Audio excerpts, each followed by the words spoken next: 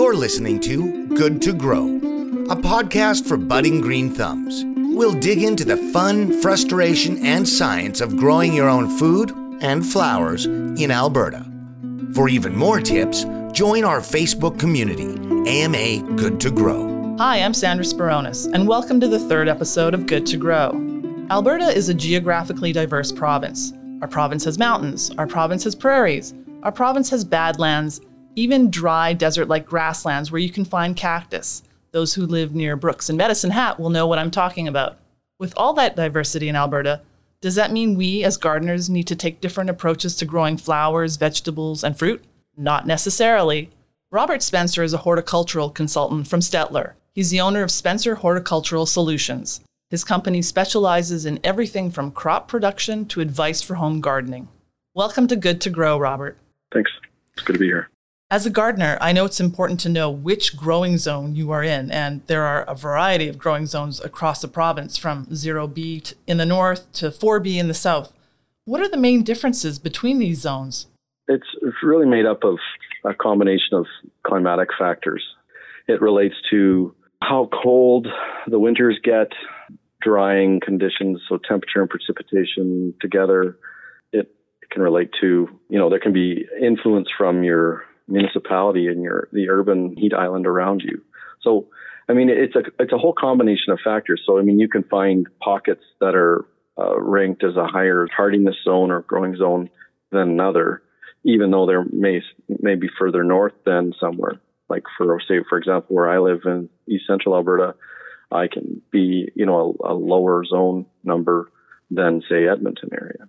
Or it's kind of funny how you can see that. So, but really what it does is it gives you a sense of what types of plants to look for, how hardy they need to be. Yeah, it's a little bit mystical, not as easy and cut and dried, because there can be other local factors that can affect what you can grow in that area. But as an idea, it gives you an overview of, what you should be looking for when you're trying to pick perennial type plants. When you're looking at annuals, you should be looking at sort of different factors. But as perennials, that's why we tend to look at growing zones and hardiness zones. Which zones are most conducive to growing vegetables? Well, you can grow vegetables in any of the zones, really. As I said, the hardiness zones relate to how tough is it to grow and survive year after year. So in an annual plant, you can grow in any of those zones. It's just your growing season will be different in terms of the length of the growing season. So you'd be looking at, what's your frost-free period? When's your last spring frost, your first full frost, and what's the time in between that?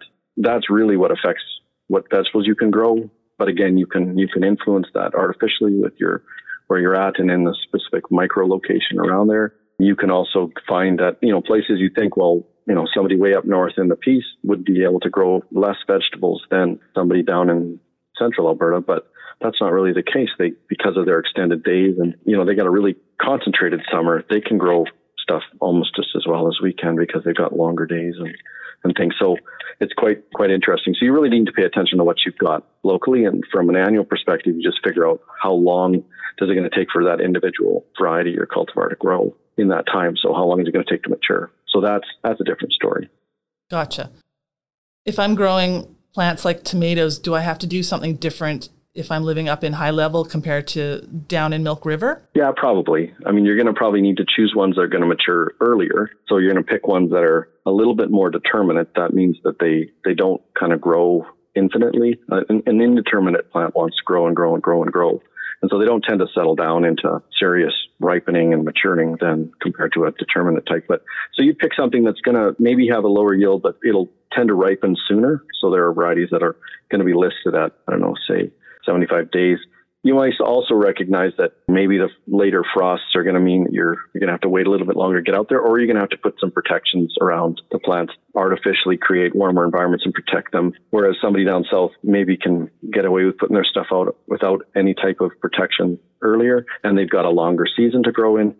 Somebody up north might be able to fudge that a little bit by playing around with how they grow that. But everybody has to pay attention to that, to how long it takes for something to grow, the days to maturity, time for how long it's going to take to ripen up. So, I do the same thing here as I would do for somebody in Edmonton or Grand Prairie or High Level. You look and say, okay, well, this one's going to take a lot longer. It's a big a big beefsteak tomato, it's going to take a long time to get a good sized fruit, and it's going to take a long time to ripen. Whereas, maybe I'm going to stick with cherry tomatoes that are going to be quicker and I'm going to have more little fruit quick. Right. So, are there any tricks that you can use to gain some growing time? Well, obviously transplants are the main one. But with something like tomatoes, you're going to have to grow from transplants. You can never seed from seed outside, just because you need 6 to 8 weeks of growing to get a plant that's big enough to transplant. So if you start from seed in the garden, by the time it warms up enough for it to start growing properly, by the time you'll never get any production off of that. So starting with transplants is one way. You can put covers on, you can do greenhouses. You can do any number of individual plant covers, or I use a thing. I don't know if it's it's a wall of water, and it's basically a little circular ring of plastic tubes that I fill with water, and then it sort of insulates from the cold. And so I was able to put stuff out when we did have that big sudden dip this spring. I had plants out a little bit prematurely, maybe, but they were all covered with these things, and it kept them warm enough that they didn't freeze. But there's different things you can do, but a lot of times it comes to modifying the temperature around the air temperature around the plant, protecting it to a certain amount. Sometimes you just gotta wait. There's nothing you can do. Like that only goes so far, like a few degrees. But if you have things in pots, you can move things in and out. That's an option. Growing in containers is a good option these days. Right. And lots of choices. And if you've got a garage or you've got the ability to move stuff in and out quickly, it's labor intensive. It's cumbersome, but it's certainly an option. It's exercise. Yeah. If you look at it that way, look at it, it's a means to an end, and it certainly gets you there. Right. Are there plants or veggies that gardeners should avoid depending on where in the province they live? Certainly those warm season vegetables like the tomatoes, peppers, eggplants, some of those you'd want to watch. There's some that are probably going to be a little bit tougher to get any sort of maturity off. Some of the vine crops, like the cucurbits, are typically okay. You may not get, maximize yield. I wouldn't grow anything like watermelon or anything. It can be done. Don't get me wrong. It can be done. But the further north, like if you have a shorter season, you'd want to, manage your expectations a little bit and sort of live without that. Otherwise, you can grow pretty much every vegetable. It's just as you're looking at some of the warm season ones that won't grow below, 5, 10, or 15 degrees Celsius, consider that, it's going to take some time to get you there. Right. Corn is one of those ones that's kind of hit and miss. You can grow corn in a lot of places, but you're going to have to expect that they don't grow below 10. And so sometimes you're going to have disappointment. I personally have tried to grow corn a couple of times in the almost 20 years I've lived where I live. And I had corn the first year, and it kind of destroyed all my logic. And I tried it again and again, because I had a great crop one year, and then everything after that, it just never happened. And so I finally just gave up. But I just rarely get enough heat to get them to mature off, even the shorter maturing ones. You can always give it a try. If you take a look at the crop that you want to grow and figure out what does it need, then you can look at ways to get there. So, if it needs warmer soils, if it needs warmer air, is there ways that I can modify the environment around it to gain a week or 2 weeks of growing? And there are ways to do it. It just, sometimes it's going to take a little bit extra effort. You have to tinker here and there before you get the right recipe. Oh, yeah, sure. Absolutely. Yeah, absolutely. But you never want to kind of give up necessarily. But some stuff, you're going to have to, understand what you're getting into and know what you have to do to make that successful. Right. Like we're never going to grow avocados outside in Alberta, right? Oh, no. Yeah, no. When we're talking annual vegetables, that's one thing. And then you're looking at other things, like when you get into the fruit trees and things, there's some things you just have to accept that we just don't have the season for it. And there's reasons it grows in certain places in the world, and that's it. But there's lots of other choices, and you can find alternatives and substitutes that will work. And if you're willing to do your homework, you can totally be successful growing, lots of really interesting and delicious things in your garden. Because you don't even have to think, I have to grow anything edible in the garden and everything else is ornamental. Your garden beds and your yard can be full of stuff that can be a mix of edible and ornamental. Mm-hmm. Why not? It's growing space, right? So, how did you get into gardening, Robert?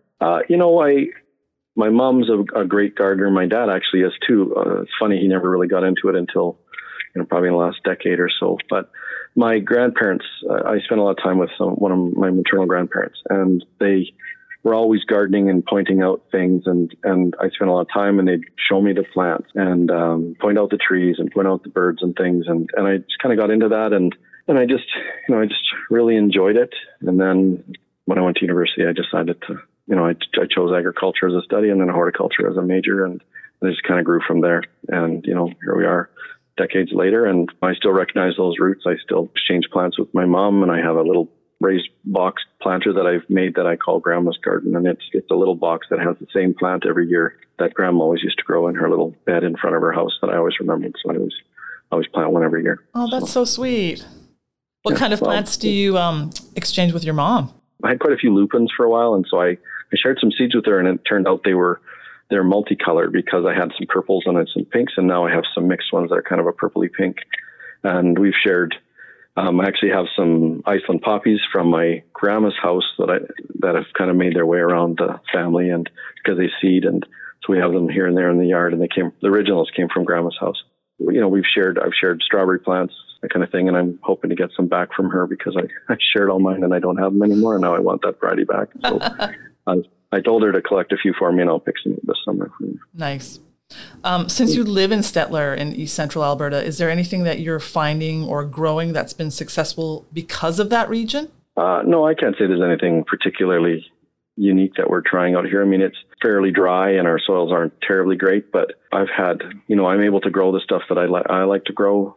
I don't grow a huge number of vegetables. I grow the ones that I like. But no, there's nothing particularly unique to this area that I would say that we're doing it right here. I mean, we have quite a lot of different things growing. We have a community orchard that has, 30 some varieties of fruit, but none of them are anything that you couldn't grow almost any area in Alberta. Right. What are you growing in your own garden? I've got, onions and carrots and spinach and potatoes, and I've got a couple little greenhouses with tomatoes and peas and beans and zucchini and cucumbers and stuff. I'm growing Brussels sprouts this year. I'm giving them another try. And I've got kale, but it's for the dog. So. For the dog? Yeah, it's part of his diet, I guess. So. Okay. Are there any tricks to... Yeah, I'm growing it in a covered greenhouse that has like fabric on it instead of plastic, so it keeps the bugs off. Are there any tricks to growing Brussels sprouts in Alberta? I don't know a lot of people who are trying those. Well, some of the market gardeners do a really good job of that, but they take longer. They're certainly a longer season, so you're going from a transplant for sure. And I found every other time I've grown them, they get full of worms and crud. So this year I'm growing them. I'm going to probably stake them so they stay upright, and I've got them entirely encased in this little fabric greenhouse that should keep the worms off them. And the early worms that I caught that happened to be out early, I picked them off, and there aren't any more on there. So I'll just keep an eye on them. But I think it's just all about time, and they take quite a long time to mature. Mm-hmm. But, I don't know, I'm giving it a try. I never really liked Brussels sprouts before, so I'm giving them another go. And they're really neat to watch to grow, just to see the little sprouts start in every axil of every leaf. Right. They look wild. The first time I saw a whole bunch of them, like on a vine, a branch, I was like, that's how they grow? It'll be a stalk. Yeah. They're a stalk. And so, you see a whole stalk, like it looks like some sort of medieval club. And, but yeah, they're quite interesting. The brassicas, like all the cole crops, are really interesting because they're all really closely related, but they all modify slightly. The kohlrabi is an alien, and the Brussels sprouts are, the way they are. And broccoli and cauliflower are all very, very closely related. They're kind of all neat to grow. And they all grow well here. Like you can grow them all pretty much anywhere. We sort of talked a little bit about fruits already, but let's talk about grapes. Would there be a region of the province where it's possible to grow them? I mean, theoretically, you could probably grow them almost anywhere. They need lots of heat. They need a long season. But really what they need is protection. So, I mean, a lot of people look at Medicine Hat and say, that's the heat units wise, we've got so many heat units there. And that's just because it gets hotter than sin in that corner, and they have a long season. But what people forget is that grapes are perennial and they need to be protected. And it also gets colder than anything in Medicine Hat in the winter, and it can go up and down quite a bit. And so with anything with grapes, I mean, I know people that are growing grapes in Sherwood Park quite extensively and have quite a lot of varieties. And so with growing grapes, you would need to make sure that you're finding the right location, that you're careful to put them in the right spot so they're protected and so they're able to come through the winter. And then varietal selection is really important because you're not going to be able to grow the wine grapes or any of those types of things. You will have to pick a Northern Hardy type grape. But there are some good selections out there. If you're going digging, looking for types, there's information out of Minnesota where there's been quite a number of ones that give you some options.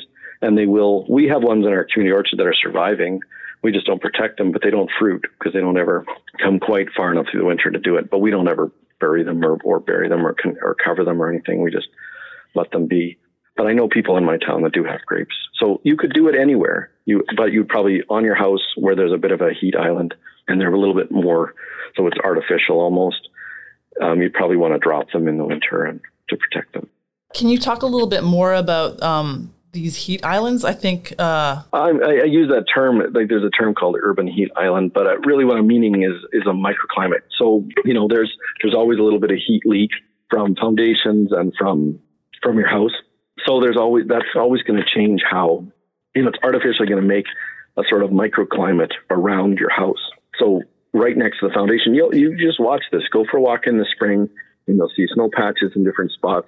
Then you'll see right up along a foundation, you'll see stuff where it's certain exposures, it'll warm quicker and it'll be a little bit different than, maybe 2-3 weeks ahead of some other spot or even a week ahead or whatever. So within a city, you're going to get all of that just from the urban activity. You're going to get some heat. And so it's going to be a little bit different, but even right around your house, you'll have this microclimate. And I mean, in a garden, you're going to try to recreate that with finding ways to warm the soil, warm the air around the plants or that kind of thing. But you kind of have that artificially a little bit around your home. So you pick your spot based on how does the light hit, how well does it get protected from wind? What's the moisture like in that area? You sort of map your yard out and realize that there's big differences in and around your yard. And so you can find spots that will work. And that's when I'm thinking of a heat island or an urban island, it's more about recognize the influence of sort of the urban activity on the way things grow in your space. It doesn't change it entirely, but it can certainly have an effect. And so that's why you were saying earlier, Edmonton might be in a different growing zone than someone just like town or east of us. Edmonton has always had a bit of I grew up in Saskatchewan and, we always looked at Edmonton with a little bit of envy because they were like a good half zone better than us in that sense.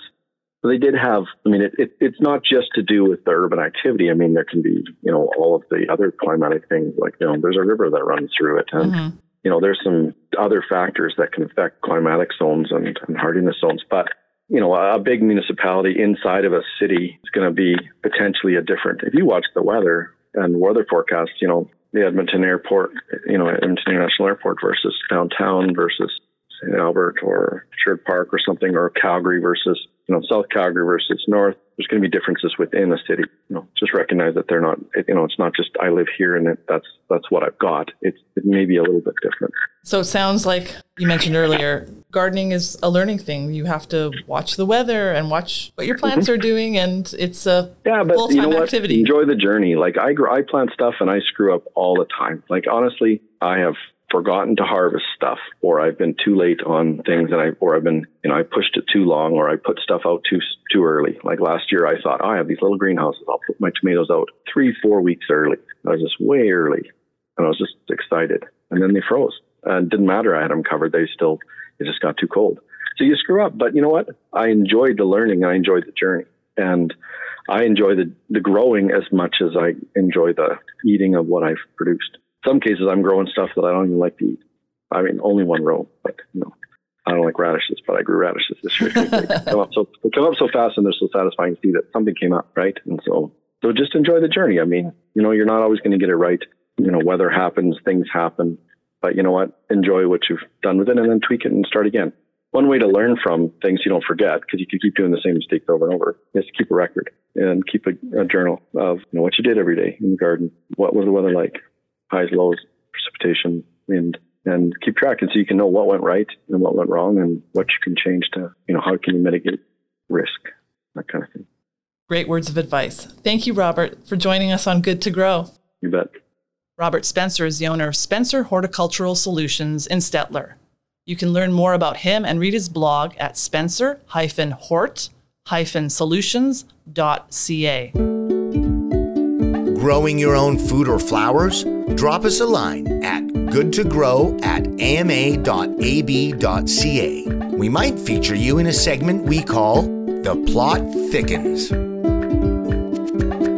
For this segment, we want to hear about your garden, whether you live in Zone 0 or Zone 3 in Alberta. We want to know what you're growing, what gardening means to you, or any questions you might have about growing food and flowers in Alberta. In this installment of The Plot Thickens, we meet a community gardener in Edmonton. My name is Nico, and I'm the mother of 4 children. I have 3 daughters, 1 son, and I'm many things. I'm a gardener, I'm a teacher, I'm a doula, I'm like a community organizer.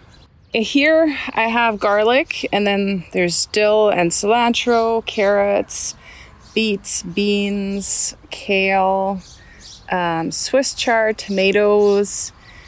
Then I also have an eggplant, and I have some cabbages and some mint in the back. Yeah, I think that's all for this plot. But I also have 2 other garden plots in the neighborhood. Yeah, so I've gradually expanded, wherever I could, find some gardening space. Basically, I took it. My father used to be a huge gardener, so he had a big garden like in our front yard, but then also he had another one on a separate property. So I think the roots have been planted early. I just was never, now I wish I had learned more from him, but at the time I had no interest in it. So it's really been kind of growing over the years with opportunities here around the neighborhood.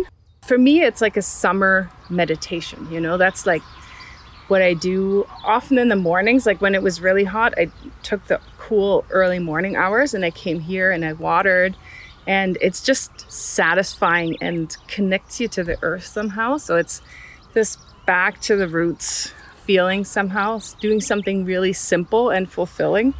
And then, if you eat your own vegetables, they taste so much better. And what went into them, basically like water and sunshine, right? Thanks, Nico. Share your gardening adventures or questions with us, and you might be featured in an upcoming installment of The Plot Thickens. Send an email or voice recording to goodtogrow@ama.ab.ca. Thanks for listening to AMA's Good to Grow podcast. I'm Sandra Spironis. Happy gardening. Good to Grow is produced by the Alberta Motor Association. If you enjoyed this episode, follow us on Apple, Spotify, or wherever you get your podcasts. For even more gardening tips and tales, join our Facebook community, AMA Good to Grow.